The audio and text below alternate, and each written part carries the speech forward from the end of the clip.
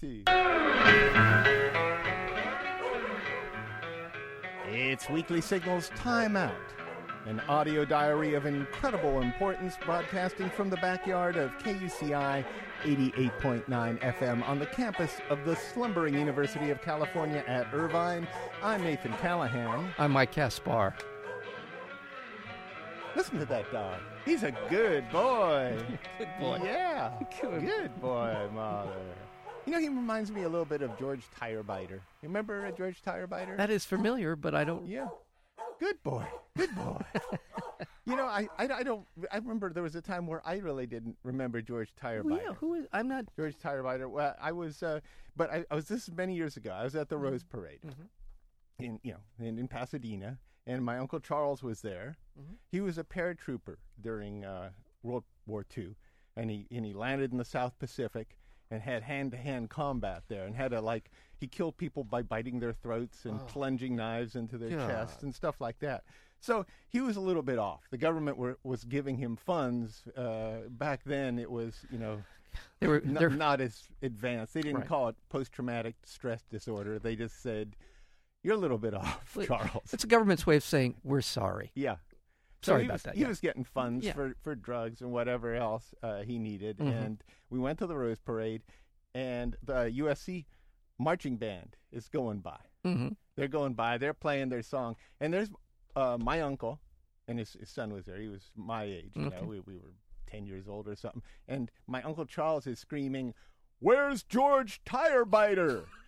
And we're thinking, post-traumatic stress disorder here, something snapping in Uncle Charles. But it turns out that George Tirebiter was the mascot at USC during the 40s. He was a dog that just happened to roam around campus, and he would actually bite the tires of cars that went by.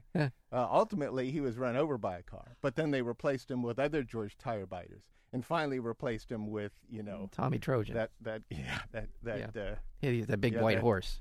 Sure, that phallic symbol, the big white horse. Yeah, it looks homoerotic to me. It's definitely the guy, the gladiator, Tommy Trojan and Traveler. There you go. Maybe there's a bit of bestiality going on. It is something. There's something suspicious about that. It's definitely. Yeah, but there is this day a monument on campus to George Tirebiter, and I know that Mahler is proud of that.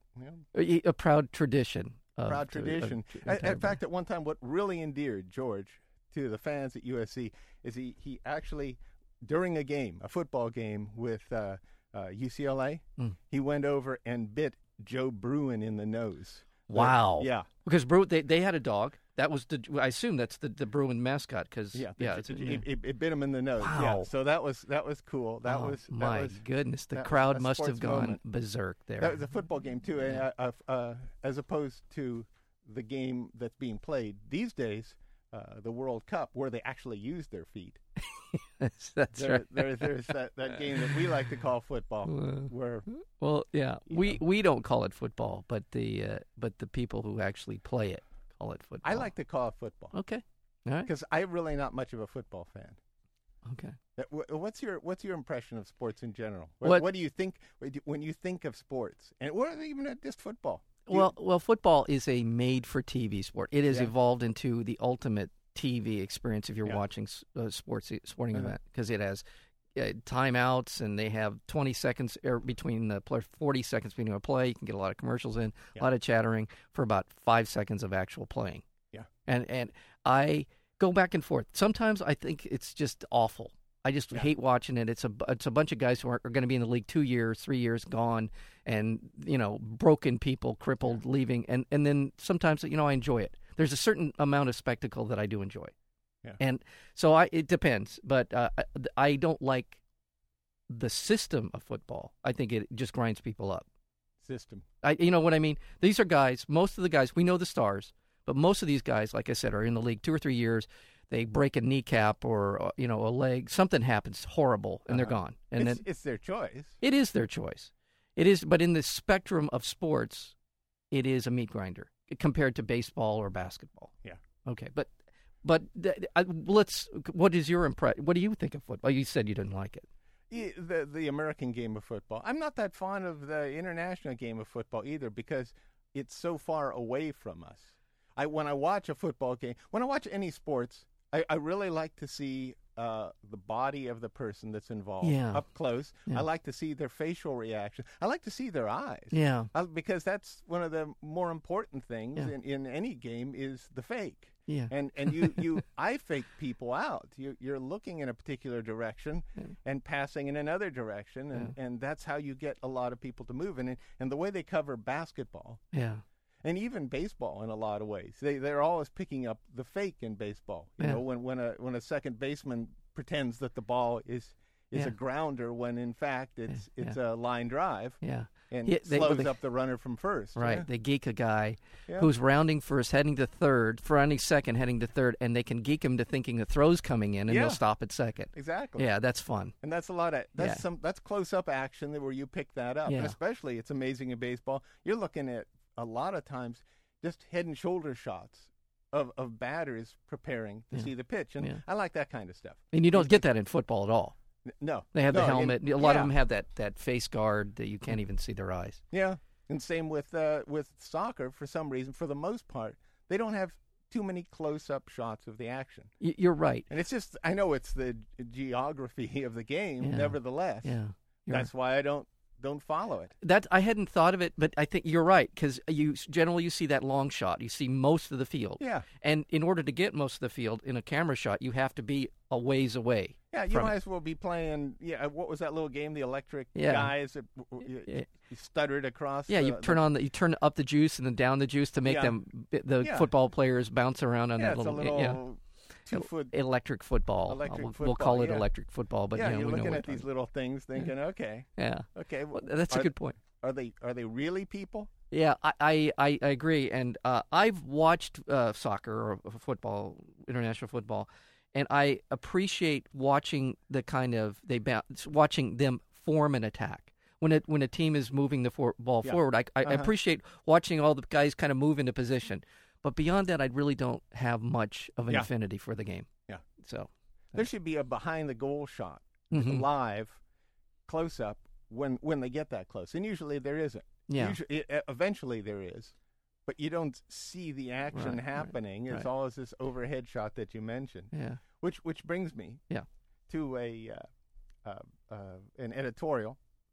That was from Terry England. I believe this was in the British Guardian. The Guardian. In the Guardian. A very respected newspaper. And he apparently doesn't like sports, and the World Cup brought this diatribe out of him, where at one point he says, if every right-wing think tank came up with a scheme to distract the populace from political injustice and compensate them for lives of hard labor, the solution in each case would be the same: football. So he's pretty much saying that this is close to an opiate of the masses. This is the bread and circus sort of idea that that if you give the unwashed bread and circus, they'll keep quiet and you can do what you want. This is a very traditional sort of Trotsky, Lenin kind of and I've heard critique. Not only Trotsky but Chomsky. I've heard Noam Chomsky go on about stuff like this. And I gotta say, Noam, that it's an embarrassment. Okay. It's an embarrassment when you say that. It shows, you're a brilliant man. And so is Trotsky, as far as I know. Yeah. They sound like brilliant men. Why do they have this black hole? Yeah. Probably, my guess is because when they were in school, they were laughed at because they couldn't compete on an athletic level. I don't know that for a fact. You don't know that. I have a hard time, and I will defend Noam normally, but I will say you're probably right in this. He was probably not the first guy picked for kickball. Yeah. For dodgeball. Yeah, you dodgeball. name it. Probably not the first guy. We got to get Noam on our kickball dodgeball team. Now, granted, there are things that are used in sports that go on to be used in military operations. There's a team spirit and all that comes through, and they try and bring that through into the military. But I wouldn't call that sports fault. No. And I don't see anything really wrong with a little bit of competitive sports. I can't see anybody who appreciates that, even who sits in front of the TV and watches it, as someone who's being manipulated by right-wing think tanks, or even that right-wing think tanks would think this was a great idea to drug the masses into getting away, into being relaxed enough so that they could get their agenda across. Well, that's the question. Does, in fact, you and I are in the millions of people who sit around and watch all these different sporting events. Yeah. Does it actually keep us from understanding the world around us, and does it allow these people who are in positions of power to do what they want? Is there a cause and effect here? Yeah. Does that mean because I watch football, basketball, baseball, I have no idea what's going on, and I'm less active as a citizen? You need a break. Yeah. I think it was John Muir who said, for environmentalists out there, go out and hike sometimes. Go out, don't just protest. Right. This isn't all about protesting. Some of your life should be engaged in appreciating nature, even if it's not hiking, even if it's just reading a book or watching something about the beauty around you, instead of always engaging in a adversarial relationship with people who don't have your opinion about it. Right. This is the fork in the road for me. There is something of a night rally sort of mentality. I think where I have the problem with all this, it's LeBron James. The spectacle. Well, and I was going to yes, you're right. I was heading towards LeBron. I was gearing up for LeBron. But there is something about the spectacle. And when I'm watching football and I'm being told that this is America's team and America's game, and jet planes are flying overhead, and the American flag is being unfurled on the 50-yard line, that's where I understand why people say what they say about it's the spectacle, and it's sort of fusing of sports and, let's be honest, sort of Hitlerian perspective that we're the master physical specimens on the planet because we play football better than anyone else. Well, no one else plays football. Well, but you understand where we're going with this sort of. There is at some point it becomes a point of a kind of homage to the master race when we talk about sports. I wouldn't say that. Homage to the master race, maybe homage. Well, let's go with to the 32 Olympics. I'm just saying. There is something about that.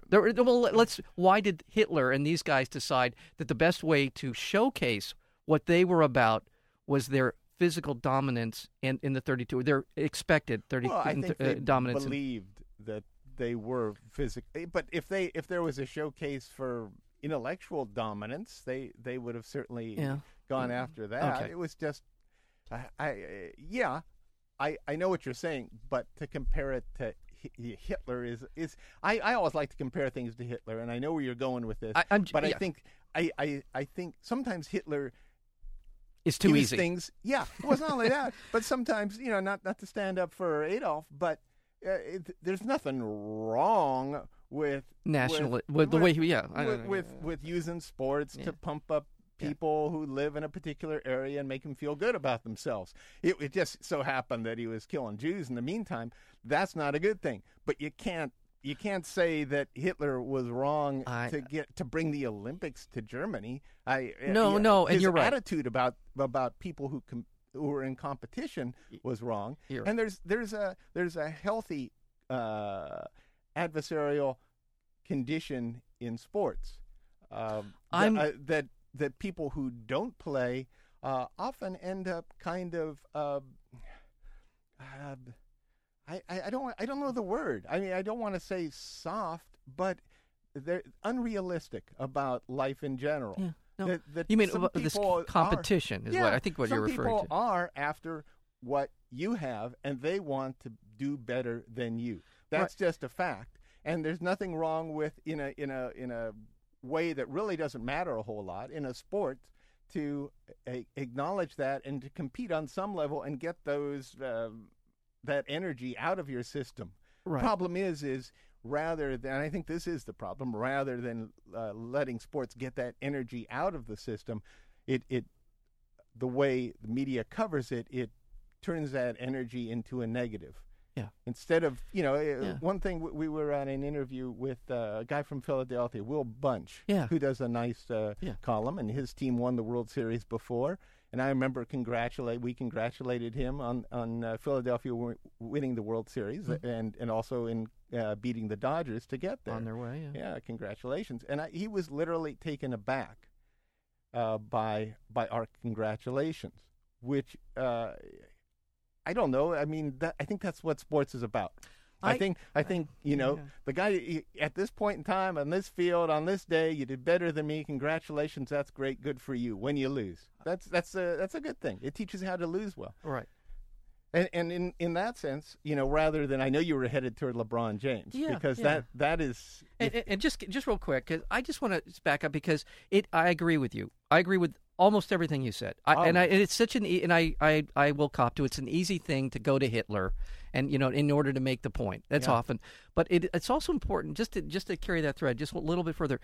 Hitler was referring to the Romans with all of that. Yeah. I mean, with all that sort of spectacle and the physical superiority as evidence of overall superiority. And I'm just going to leave it there because I think it is too easy, facile to say Hitler this and Hitler that. I agree with you, and I agree with. But you're not watching the Lakers thinking Hitler, are you? No, but I will say, it's the only team that I feel. Are you watching the Dodgers thinking Hitler? No. You just don't like to see the promotion of nationalism, fusing it with baseball. Yeah, I don't. I'm all for God Bless America or Star Spangled Banner, but when they start having jet fighters going over and it's the armed forces, that what I don't like is the camouflage uniforms down in San Diego. These just play baseball. Right. Yeah, we're supposed to be taken away from things at a baseball game.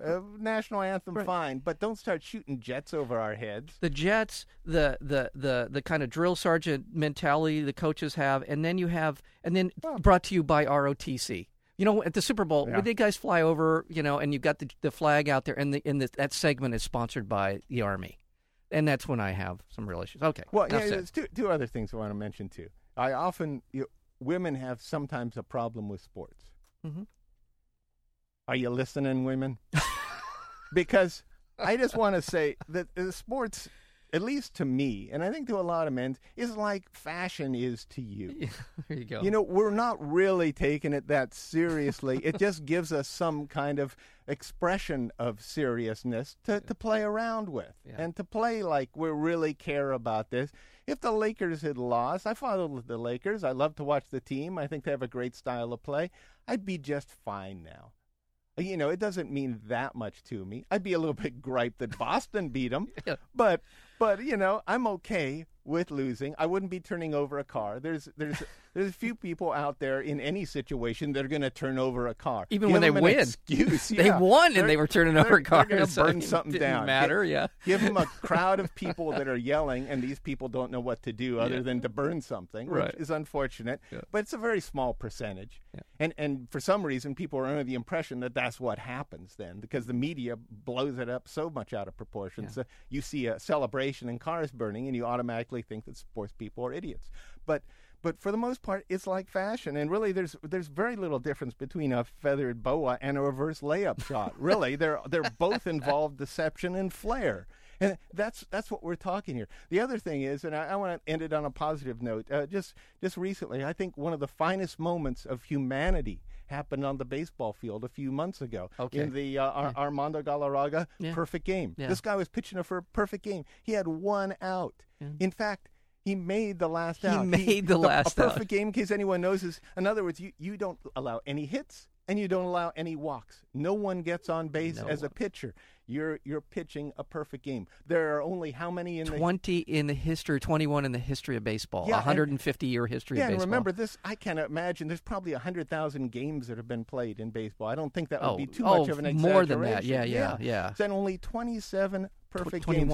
21? It would have been the 21st. Oh, 27 outs, 21st perfect game. Yeah. So this guy would have automatically, in pitching a perfect game, do something that everyone in baseball aspires to. That is, get into the Hall of Fame. Yeah. You want to be in the Hall of Fame if you're a baseball player. It means a lot, you know? Yeah. And this guy, at that point in time, when the umpire at first base called the runner safe rather than out, that person lost his Hall of Fame pass. Yeah. He lost his perfect game. This is Armando Galarraga. He had everything going for him on 1 second, and then nothing. Everything was taken away for the next. Disbelief, really. Yeah. I mean, and it was so nice to see the way he reacted. Yeah. He reacted the way that I feel that sports should be reacted to. He looked in disbelief, and then he just smiled, because that's the way it goes in sports. You know, some things are taken away from you in an instant, and you have to say, it's a game. Yeah. And I thought baseball did a great job the next day in that the umpire, they brought them together. He brought out the lineup card out to home plate the next day. Yeah, Galarraga did, and met the umpire that had made that call that had cost him a trip to the Hall of Fame. And they were friends. You know, it was okay. The umpire said after seeing the replay, I made a mistake. He actually went into the locker room after the game, not the next day after the game, and said, "I'm really sorry." Apparently, became started crying and let him know. And the guy Galarraga handled it just beautifully, just absolutely beautifully. He said, I think he said something like, "I feel sorry for him. I really do. I don't, I'm." What would you give if a politician did that? Admit he made a mistake. What would you did if your boss ever did that? For the most part, you never hear too many CEOs. You never hear British Petroleum say, "I'm sorry." Right. Here in sports, at least, we get to see that once in a while, and that's what makes sports so wonderful. Well, that's the humanity of it, and you're absolutely right. That was a beautiful moment.